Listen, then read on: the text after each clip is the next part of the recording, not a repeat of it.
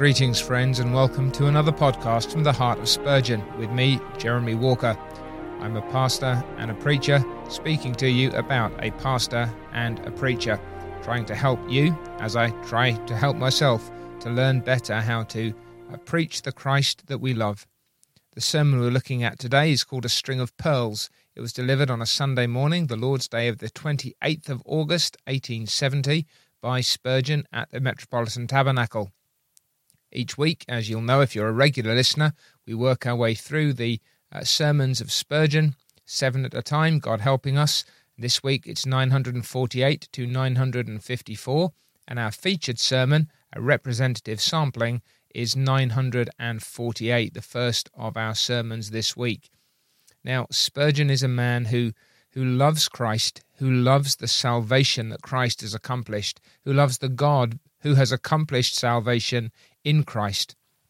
He dives into these things over and over again. He is amazed by them. Grace never ceases to be amazing to him.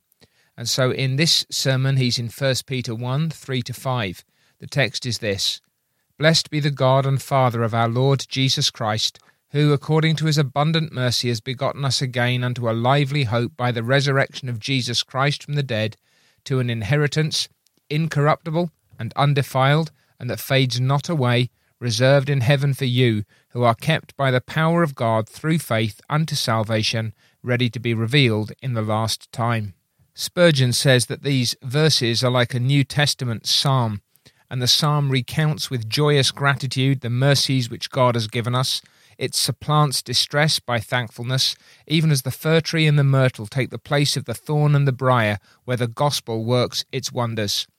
These 3 verses provide us with a string of pearls, a necklace of diamonds, a cabinet of jewels, and, says Spurgeon, those are poor comparisons, for we have something here far better than all the riches of the earth can ever typify.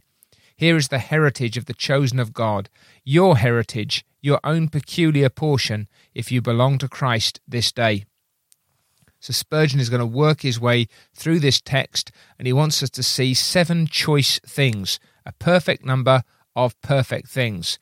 One might see more than 7, he says, but these will exhaust all our time.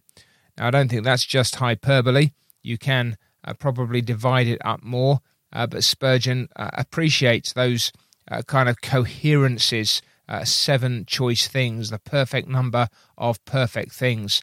And so he's under some measure of constraint in this sermon because he has to cover these 7 different elements, and that means he has to push along.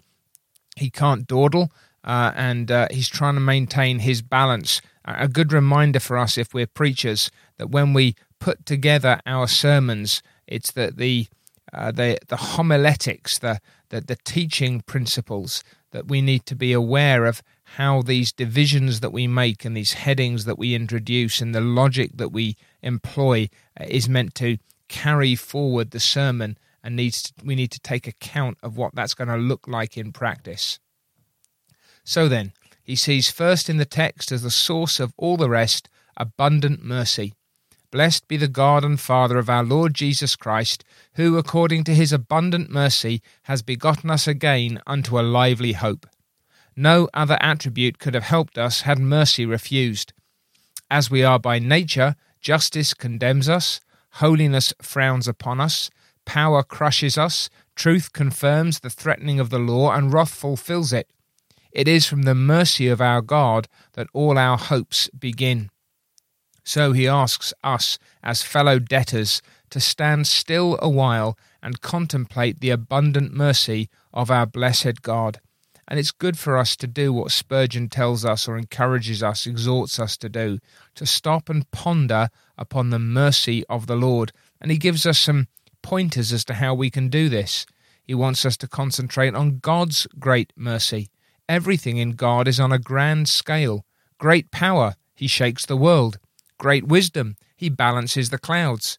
His mercy is commensurate with his other attributes. It is godlike mercy. It is as divine as anything else. It is infinite mercy. You must measure his Godhead before you shall compute his mercy. So the mercy of God. And then it's the mercy of God in Christ, for it is the mercy of the God and Father of our Lord Jesus Christ. God's mercy is always special, but his mercy in Christ especially so. How are we going to describe it? Asks Spurgeon, and he doesn't really try, but what he says is sweet. His mercy in nature is bright, in providence is conspicuous, but in his dear Son, his mercy in the incarnate God through that perfect sacrifice, this is mercy's best wine, kept to the last. But he also wants us to note that it's the mercy of the Father, and he's emphasizing here the affection, the compassion that the Father has for his Son. It's a distinct kind of mercy. Don't you rejoice, he asks, to think that you participate in abundant mercy, divine mercy, the mercy of God in Jesus Christ, a Father's mercy, the mercy of our God and Father, with all the affection, the compassion, the patience that is bound up in that. Then the next great blessing, and again you get this sense of pace moving through, bearing in mind that Spurgeon very often will have 2 or 3 or 4 headings. These 7 points require a greater momentum to press on through. And the next great blessing in the text then is that of an incorruptible life. Mark that, O believer. Again, Spurgeon's very good at addressing us directly when he speaks to us. The God and Father of our Lord Jesus Christ, according to his abundant mercy, has begotten us again unto a lively hope. This incorruptible life is divine in its origin. God himself has begotten us. The new life does not come from man, but is wrought by the operation of the Holy Ghost. And the new life has not only then a divine origin, but also something of the divine nature. We are made partakers of the divine nature. We have in us the very life of God. God dwells in us. And again, you're thinking, there is so much in this text, and part of Spurgeon's skill here as a preacher is to give us enough to help us to see and to grasp and to feel something of this without getting bogged down in any one part. It's not that he doesn't have any appetite for plumbing the depths, but he's trying to give us this overview, and he wants us to understand the impact that it should have on us, and he nudges us in the right direction. To be begotten again is a very marvellous thing. He said, suppose a man born into this world had a predisposition to some sad hereditary disease, and the medicine cannot eject the unwelcome tenant from his body. But what is happening now? Well, suppose you could receive a new body, pure from all taint. He says that's a scant reflection of what happens in regeneration. For regeneration overcomes not a mere material disease, not an infliction in the flesh, but the very depravity of the heart, the most deadly disorder of the soul. And we have then this new and incorruptible life. It can no longer be damaged or destroyed. Then there's a third blessing, a lively hope, strictly connected with the new life. Could a man live without hope? Not well, says Spurgeon, but he has now a hope within him that is true and real and operative. It's a hope that enlivens, it purifies us, it excites us to diligence, it makes us seek after that which we expect to obtain. Furthermore, it cheers the soul. The swimmer ready to sink, if he sees a boat nearing him, plucks up courage and swims with all his strength. In the same way, hope keeps our heads above water. It's also called a living hope because it's imperishable. Other hopes fade like withering flowers. The hopes of the rich, the boasts of the proud, all these will die out as a candle when it flickers in the socket. The hope of the greatest monarch has been crushed before our eyes. He set up the standard of victory too soon and has seen it trailed in the mire. There is no unwaning hope beneath the changeful moon. The only imperishable hope is that which climbs above the stars and fixes itself upon the throne of God and the person of Jesus Christ. And then the hope that we have deals with life, and that's what makes it truly hopeful. This is our lively hope, that death has no dominion over any part of our manhood. There is a while a separation between the soul and the body, but it's only for a while. There is for the flesh a temporary slumbering in the tomb. It is but a slumber, and the waking shall be in the likeness of Christ. Now again, have a moment to look at the structure of this. You've got, first point, abundant mercy, the nature of the mercy, then that it's God's in Christ, and it's God's mercy as a Father. Then you've got the incorruptible life, divine in its origin and in its nature, and the marvel of being begotten again.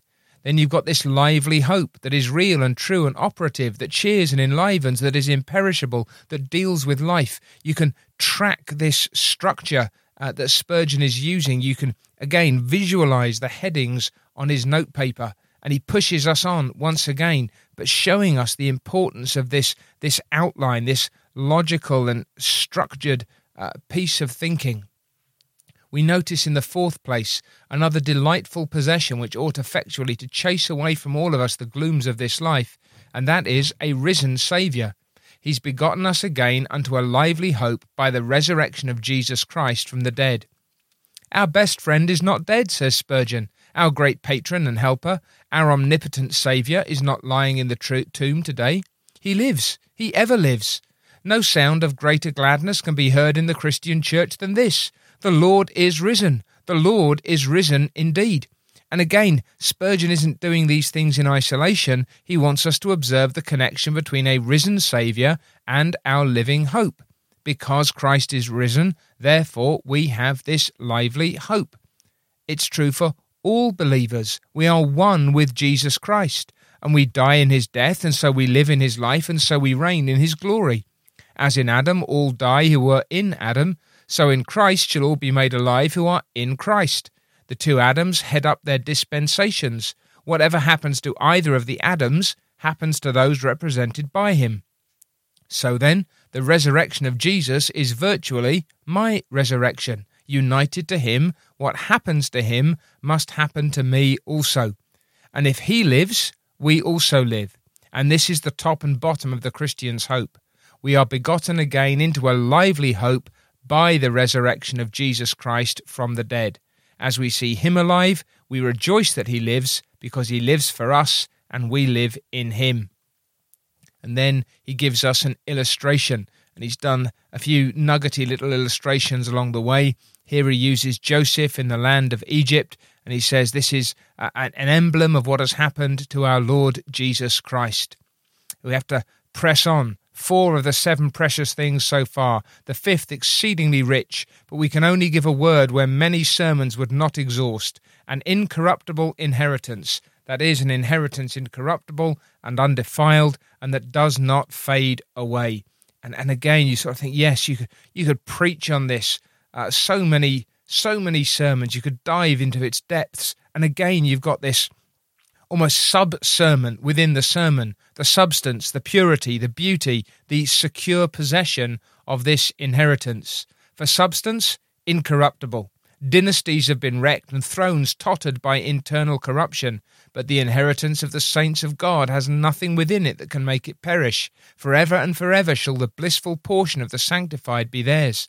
Then for purity, it's undefiled. There's nothing that is vile in it, nothing that pollutes the heritage. It comes to us purely and cleanly, and it belongs to us without any kind of traducing or undermining. Then it's beautiful. It does not fade away. The substance of a thing might endure after its beauty is gone, but in heaven there's no declining in the beauty of anything celestial. And then it's secure in its possession. It's reserved in heaven for you. How I delight to dwell upon the thought that heaven's not to be scrambled for, he says, that the portion of each saint in glory is given to him by lot, even as was Canaan of old to Judah, to Reuben, to Manasseh, and the like. It's ours by God's appointment. Oh, clap your hands, you righteous, shout for joy. Scanty is your portion here, and hard your lot it may be, but the undefiled inheritance will more than make amends. Therefore lift up your hearts this day, and let not your hands hang down. And again, if you're starting out as a preacher and you think, I just need something sweet and simple and straightforward, here it is. The incorruptible inheritance, incorruptible, undefiled, and that does not fade away. Its substance, incorruptible. Its purity, undefiled. Its beauty, it does not fade. Its possession, secure, reserved in heaven for you. Your introduction, the saints have an inheritance. We are granted that we shall be heirs of God himself. Your conclusion, then this is a matter for joy, this is a matter for hope, this is a matter for faith, this is a matter for service. You could really break out any of these things where Spurgeon has divided them up into a brief but hopefully helpful and potent sermon. But like him, time fails us, he says.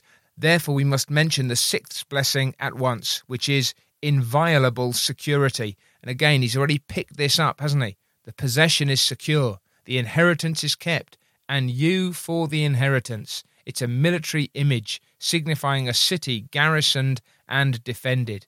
The enemy are about us, but the city is preserved. The believer is kept by the same power which bears the earth's huge pillars up and sustains the very arches of heaven. Jerusalem, you are besieged, but you may laugh your enemy to scorn, for he shall never break through your ramparts. The enemies assemble, but God is known in our palaces for a refuge, and so the enemies are troubled and shall hasten away. And again, just sort of one pressing point here, that this keeping is complete and continuous. Spurgeon says, I've got to leave the point. So again, I'm wondering, how much does he have down on the paper? But here's the preacher in the very act of preaching. He's managing his material. He's aware of the passage of time. He's looking into the faces of men and women. He's gauging how much of their attention he has, working out if he needs to press forward or if he can hold on. Does he need another illustration? Can he afford to develop this point as much? No, he's just going to give us the main thrust. The keeping is complete and continuous. It will never end until we shall need keeping no longer. That means not only shall we be kept till our souls reach heaven, but we shall be kept until the advent itself. You say, how is that necessary? I reply, only half of our manhood goes to heaven at death. The other part, our body, waits below until the resurrection. Spurgeon's understanding here of what happens in our death is very clear. There are times when I think he sort of emphasizes the happiness of the souls in being immediately in the presence of Christ, which is perfectly true, but you can easily forget the body. Here he's making sure we understand, yes, the body is secure because Christ has his hand upon it, and it will come forth, and the body and the soul will be reunited. So at the Lord's appearing, you shall be none the worse for the fall of Adam, you shall be none the worse for your own transgressions, you shall be none the worse for all the scars of battle, you shall be none the worse for dying, you shall be in heaven as bright as God himself could have made you if you'd never fallen and never sinned. Exaggeration? No, we shall be like him, for we shall see him as he is, we shall wake up in his likeness. And here's that outburst of praise again, that cry of the heart. Oh, the glory of complete victory over Satan's arts and Satan's strength. He shall be defeated all along the line. He shall gain nothing by all his attacks upon our God and upon us. But we, in the image of Jesus, shall laugh at the complete defeat of evil and glorify God and the Lamb forever. Now, here's the last of these 7 points. And Spurgeon does something interesting here. The best, he says, I've reserved for the last. Out of the 7 treasures of the Christian, the last comprehends all, is better than all, though what I have already spoken be everything, it is a blessed God. Now, the reason why I say this is particularly interesting is because Spurgeon has so far done what he occasionally, even often does, and that is to break up his text and to run through its words and phrases so that not that you get a running exposition on a text, but that you do get the text broken down and explained and applied. Now, that sometimes works. Sometimes you need to, for the sake of the sermonic structure, take account of how those phrases or words fit together. What Spurgeon has done here is to put the first last. So you think of how the verse or the verses actually begin. Blessed be the God and Father of our Lord Jesus Christ, who according to his abundant mercy has begotten us again unto a living hope by the resurrection of Jesus Christ from the dead, to an inheritance incorruptible and undefiled and that does not fade away, reserved in heaven for you, who are kept by the power of God through faith unto salvation, ready to be revealed in the last time. And again, just rereading it, you think, yep, there's so much more in there than even Spurgeon has begun to nibble away at. But you notice now what he does. Blessed be the God and Father of our Lord Jesus Christ. Yes, it's a joy to have heaven. It's a joy to possess a new life that fits me for heaven.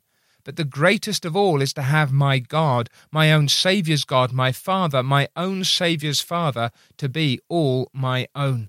And so it's this blessed God. Blessed be the God and Father of our Lord Jesus Christ. We have him. It's that covenant promise. I will be their God, and they shall be my people. God has not given us earth and heaven only, though that were much, but has given you the very heaven of heaven himself. And so, as we think about the fact that God is ours and we are God's, the practical point then is to show your gratitude and your joy by blessing God.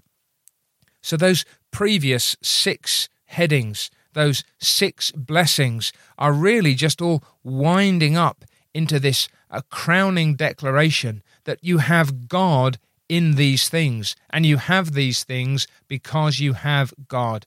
And so the practical point is to show your gratitude and your joy by blessing God. And that's a wonderful application. So many of our applications, and often rightly, are do this, think like this, act like this. But Spurgeon's is also here, feel this, and act upon this by blessing the Lord. And this is as much a legitimate application as any of the other doings that we might do. You can bless him with your voices, he says. Sing more than you do. At your work, quietly raise a hymn and bless the Lord, but keep the fire on the altar of your hearts always burning. Praise him, bless him. His mercy endures forever, so let your praises endure. Bless him also with your substance. You've got your voices, you've got your substance. Don't give him mere words, they're only air, and tongues are clay. Give him the best that you have. Give him your wealth, such as you have it, and be generous at all times, counting it your joy to be sacrificing unto God. And then give him your efforts and your time and your talents. You see, again, having received so much, how do we respond? By giving everything that we have back to God and saying, here we are, take us, use us. Bless the Lord this afternoon in the Sunday school. Teach the dear children under a sense of your own obligations to God. You go from house to house this afternoon. It's a beautiful image, incidentally, isn't it? That the church worshipping in the morning and then working on the Sabbath afternoon, taking the gospel out, teaching the Sunday school children, going door to door, preaching in the streets, lifting up your voices in the corners of the thoroughfares. I sometimes think that our ideas of the day of rest, especially those of us who, like Spurgeon, are persuaded Sabbatarians, is that Sunday's a day for doing as little as possible. Actually, it's a day for serving the Lord God, and in that we find our rest and our refreshment. Preacher, live more intensely and ardently than you ever have done. Deacons, serve the church more thoroughly than you've done as yet. Elders, give your whole souls to the care of Christ's flock, which he has redeemed with his blood. Each one of you, workers for Jesus Christ, work not for him after an ordinary sort, as men do for a master whose pay is no larger than he can be compelled to make it, but work with heart and soul and strength for him who loved you to the death and poured out his soul to redeem you from going down into hell. And so the sermon reaches its conclusion. Thus prove that the divine nature is truly in you and that you possess the lively hope implanted by the resurrection of Jesus Christ from the dead.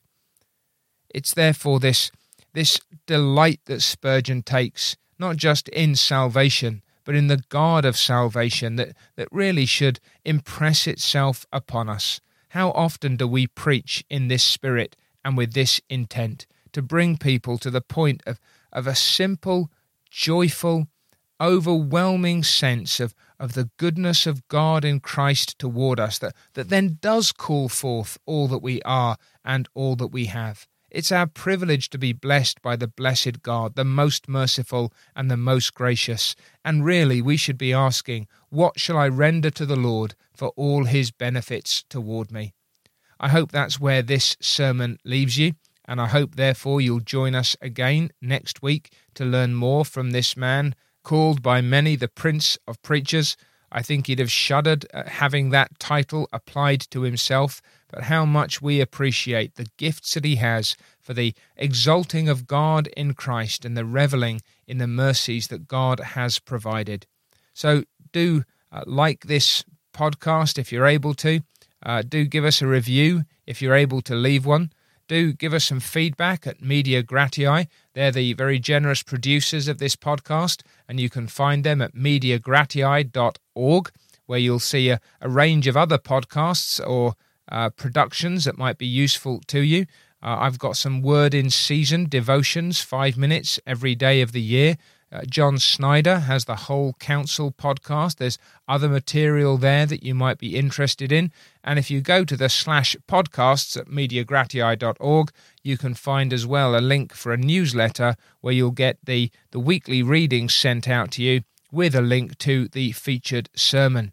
You can also follow us on Twitter at Reading Spurgeon for some daily quotes and bits and pieces. We hope that you'll appreciate those if you go there. But most of all, we trust that by doing this for you, we're able not so much to exalt Spurgeon. He would have been mortified to think that that were our aim, but rather to exalt Christ, to learn more of him and what it means to preach him as it comes to us from the heart of a man who is taken up with Christ. May we all be more like that ourselves, and may that be the means that God uses in us for the blessing of those who are around us. Until next time, may the Lord have mercy upon us and make his face to shine upon us and show us more of this string of pearls in the salvation he's bestowed upon us in his beloved Son, Jesus Christ.